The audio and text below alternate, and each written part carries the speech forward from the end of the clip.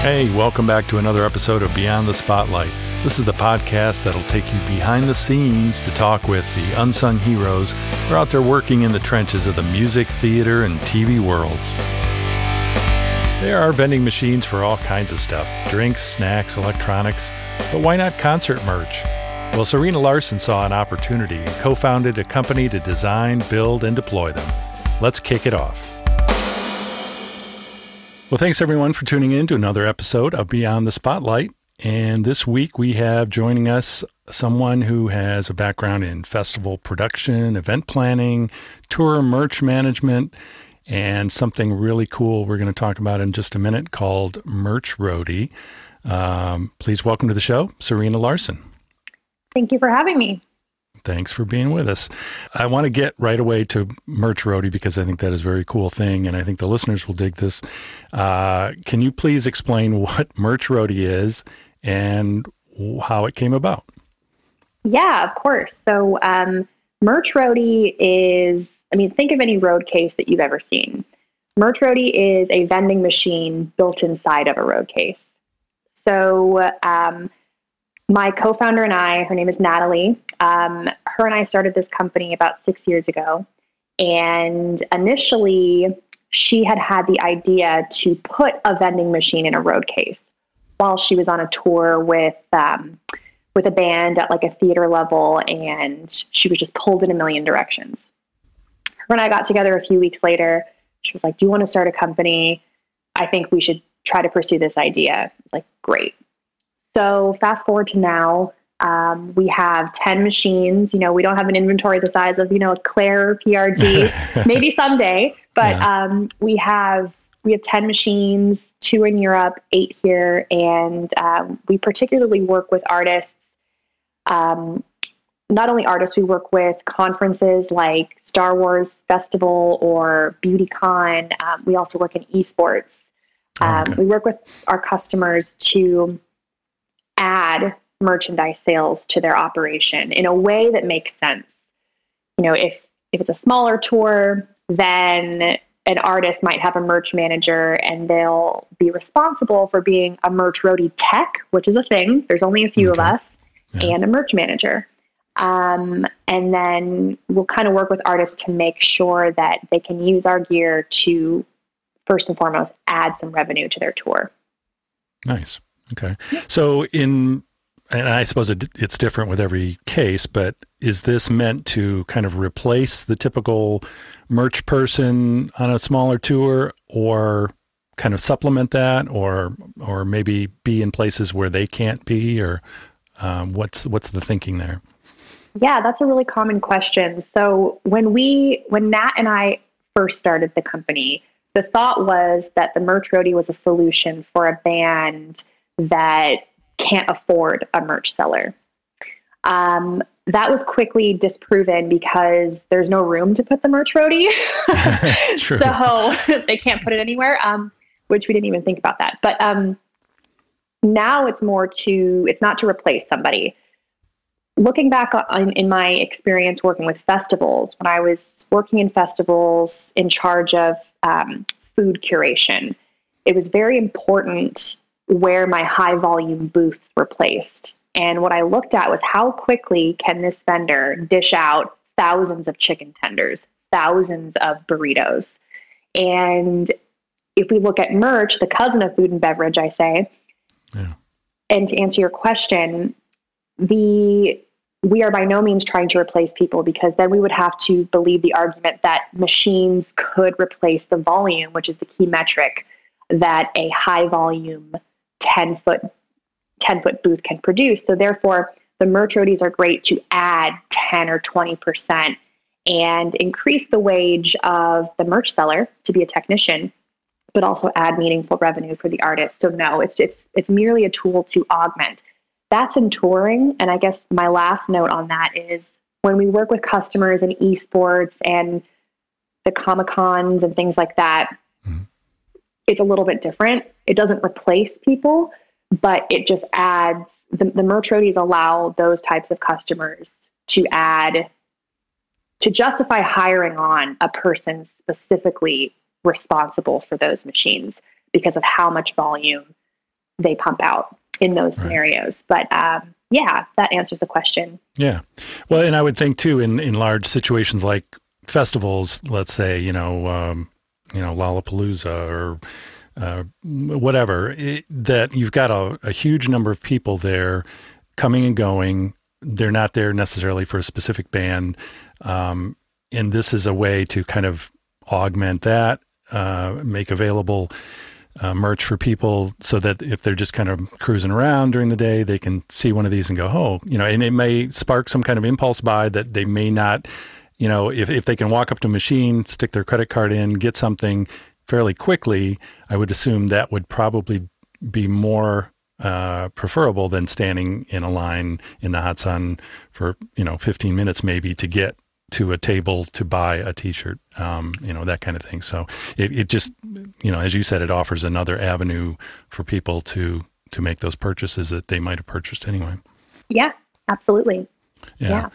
So what were some of the challenges, not to get too deep into the technical part of it, but, obviously building something that's somewhat automated to, take the human interaction out of the equation. You've got to make it as foolproof as possible, obviously, to withstand, being jammed into a semi and lugged around the country and offloaded by stagehands somewhere that, don't care what's in the case. They just want to get it off the truck. So what kind of special things did you have to look at in terms of just building these things or designing how they worked? Yeah. So I'll start this with that neither Nat, the co-founder, or myself are engineers at all. Great place to start. Yeah, so we'll start there. But some of the things that we had to consider from an entrepreneurial standpoint, unless you have an obscene amount of capital to play with, looking back, what we had to do was just get our first prototype built and let it break. And we had to build the machine. We first thought, we'll just put a machine in a road case. Can't do that because we have, if you buy machines from a certain supplier, there is quantity requirements.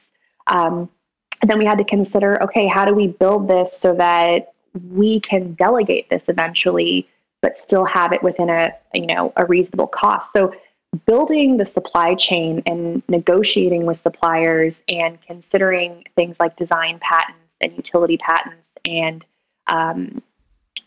things like that would position our company to be valuable for an exit someday. In the eyes of specific investors, we had to really consider cost for our parts. Most importantly, can our suppliers get us spare parts immediately and understand that we can't wait until Monday? Right. We need something right now, which is a challenge because vending machine operators don't touch concerts. And if they do, it's hands off. Mm-hmm. So we had to consider cost. We had to consider the cost if something breaks and the durability.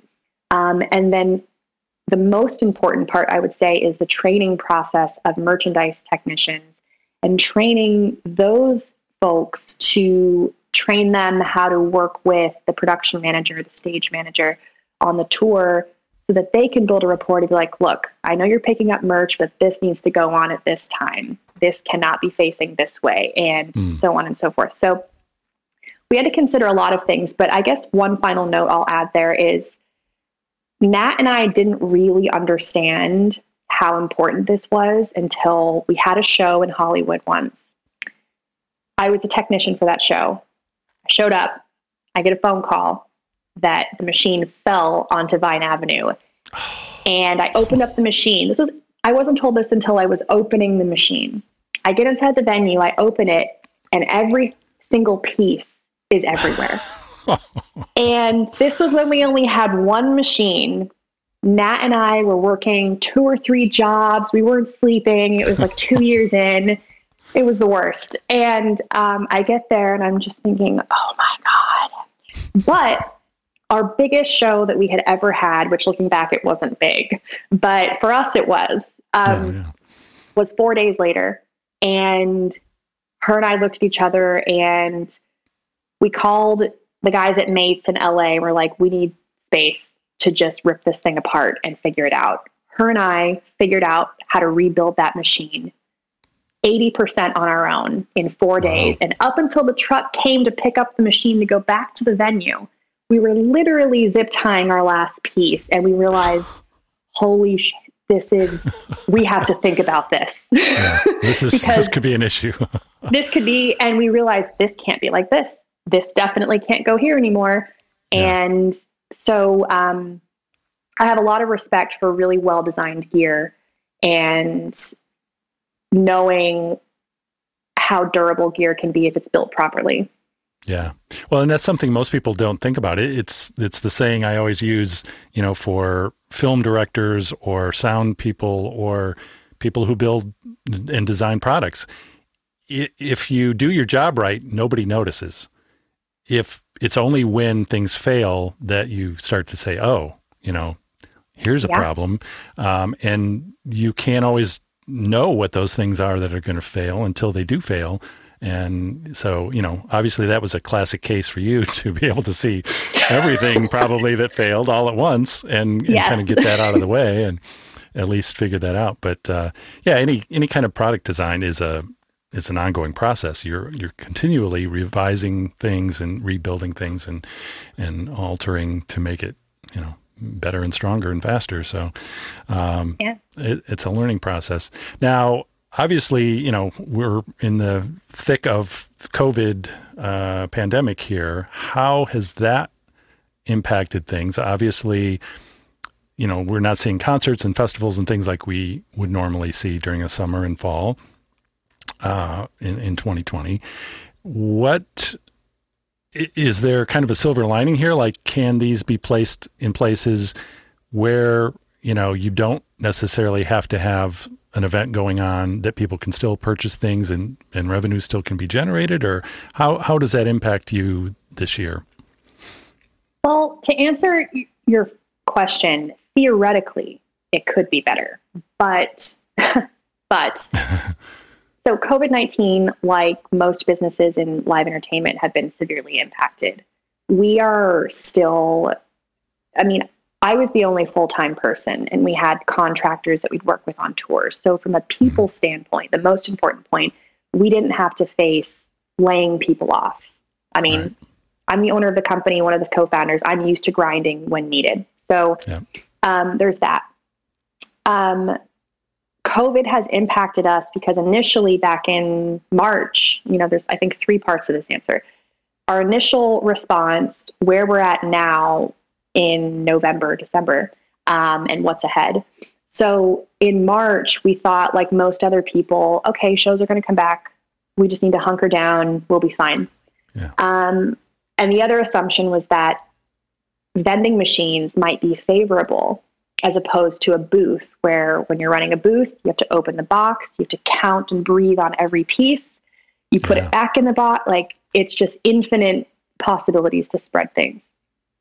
So we thought that vending machines, although they're not a high volume replacement, we thought that if shows would only sell 1 or 2 SKUs unsized, it could be a decent replacement. One thing we didn't think about was that vending machines require people to gather. And theoretically, it's still more favorable than having a person at the booth. Fast forward to now, shows have been using send merch to your location, to your spot, or send merch home. And the sales, from what I've heard, have still been drastically lower. That, and also back in the days when I worked in festival food and festival production on the food side, my job was to procure health permits. It was my job to apply for it, and it was my job to walk through with the health department coordinator, whichever county we were in, to say, okay, this is show ready. No, we can't open doors until this propane tank and this propane tank moves. No ifs, ands, or buts. Yeah. Knowing that, and knowing that health departments have policies, but it also depends on who the inspector is. Merch roadies don't fit into that model because, what if right now they don't? Yeah. Because, there's so much risk. And so we're kind of hunkering down and waiting to see if customers are comfortable using them. Definitely don't want to, push that as an option at this time. Yeah. It's just not safe.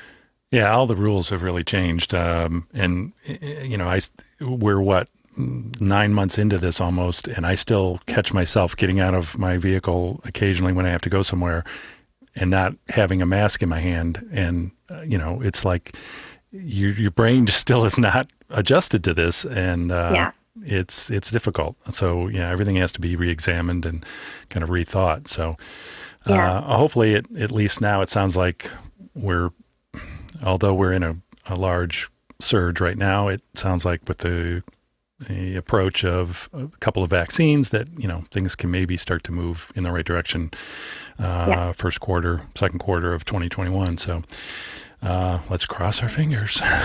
Yeah. So, okay, we've talked about Merch Roadie and how that works and how that came to be.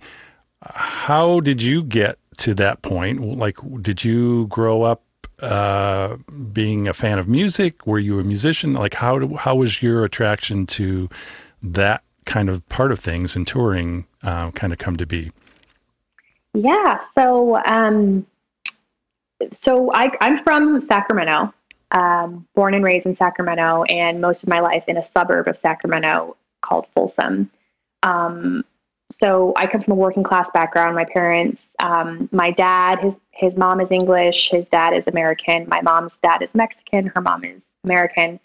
And my dad, I would say my initial interest in music and just amazement with music started when I was probably, 7 years old. My dad has like thousands of records, and he would be in his garage, in his man cave. He's a Rams fan. There were Rams stuff everywhere and football jerseys. Anyway, so I would go in there and he'd be like, okay, this is Led Zeppelin. Okay, this is Crosby, Stills, Nash & Young. And he would I have most of his records behind me that the listeners can't see. Wow. That's how I was initially drawn into music. Fast forward to, I'm 32 now. So I went to community colleges, working at, grocery stores, doctor's offices to pay the bills, go to school. Yeah. To finish my undergrad in business, I transferred to an American school in Thailand and finished my studies there, strictly because it was a lot cheaper. Wow. It was going to take so long to finish school working full time. I was like, I can go do this. Right. Let's do that. Yeah. So I did that. And then that really changed my life a lot. And I still wanted to work in the music industry. I could feel it at that time. Then I went to study my master's at our sister campus in the Netherlands, worked in the corporate world for a while in public health care, hated it. I was good at what I was doing. I was working with senior level executives and supporting them. I was good at it, but I didn't like it. Mm-hmm.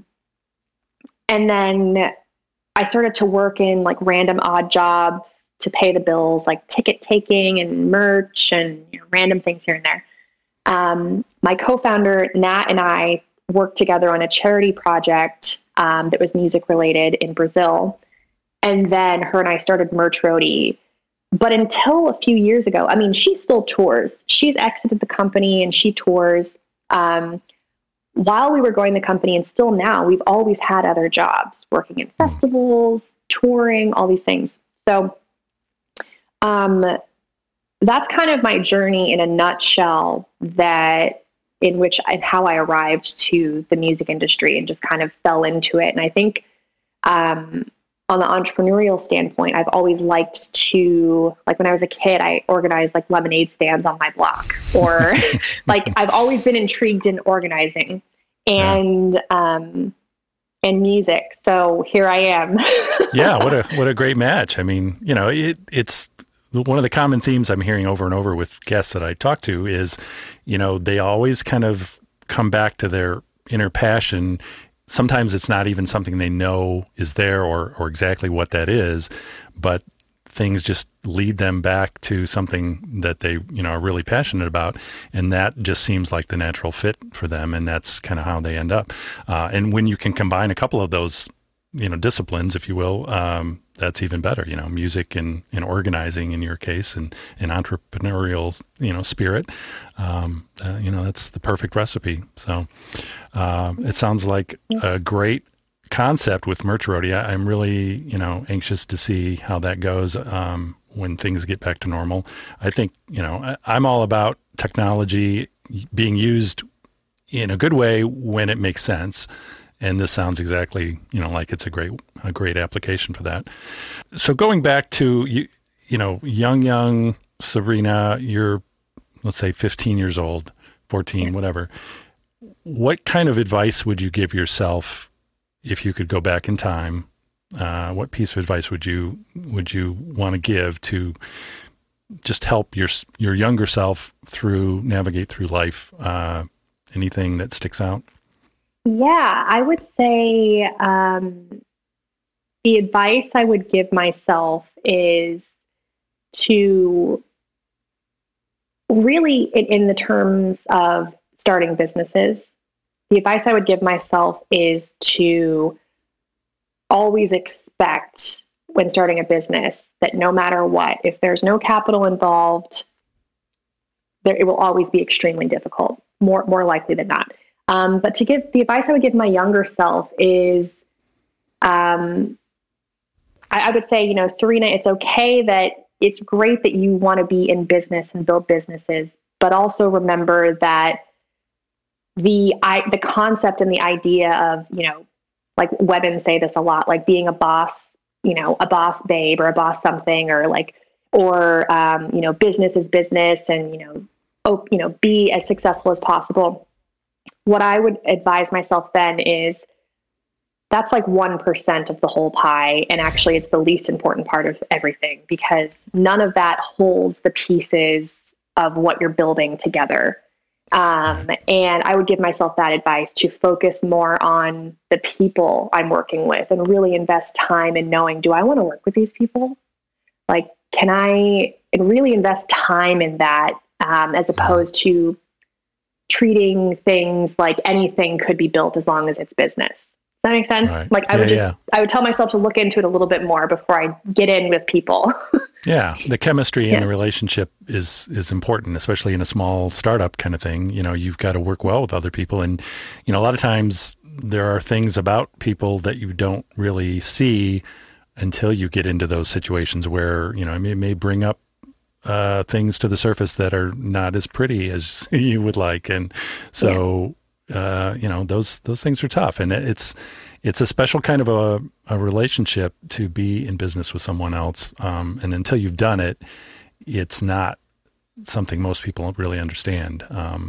There are certainly lots of benefits to being your own boss, but what a lot of people don't realize is all the downsides to that. And I can attest to that as kind of being my own business owner for almost 40 years now. And skipping vacations and not doing this and not paying yourself for weeks when you have to, because, you pay other things that need to get paid. So, it's a challenge. But, I think you've kind of hit the nail on the head. If you investigate those things early on and do your due diligence and homework, you can, you can be at least a little more successful in that adventure. Yeah. Any social media or websites that people can check out to check out more about Merch Roadie and what you're up to? Yeah, so you can just go to our website, merchroadie.com. And if anybody, wants to contact me, you can just email me, serena@merchroadie.com, Sarina. And that's it, really. We keep it simple. Okay. Any Instagram or anything?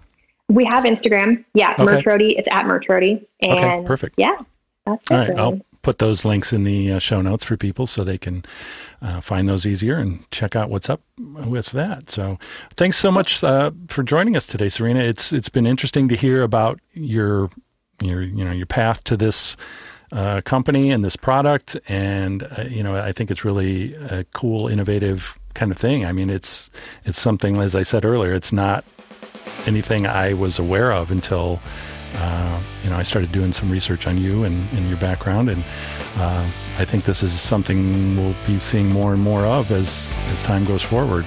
This type of implementation. And best of luck to you and the company. Thank you so much. Yeah, thanks for joining us, and thanks to everyone else for listening in today on another episode of Beyond the Spotlight. Thanks for listening to Beyond the Spotlight. If you like what you heard, please share the show with your friends. Know someone who'd make a great guest? Get in touch through our Facebook page or email us at beyondthespotlightpodcast@gmail.com. And however you download or stream this, hit subscribe so you don't miss any new episodes. I'm John Diener, and this has been Beyond the Spotlight.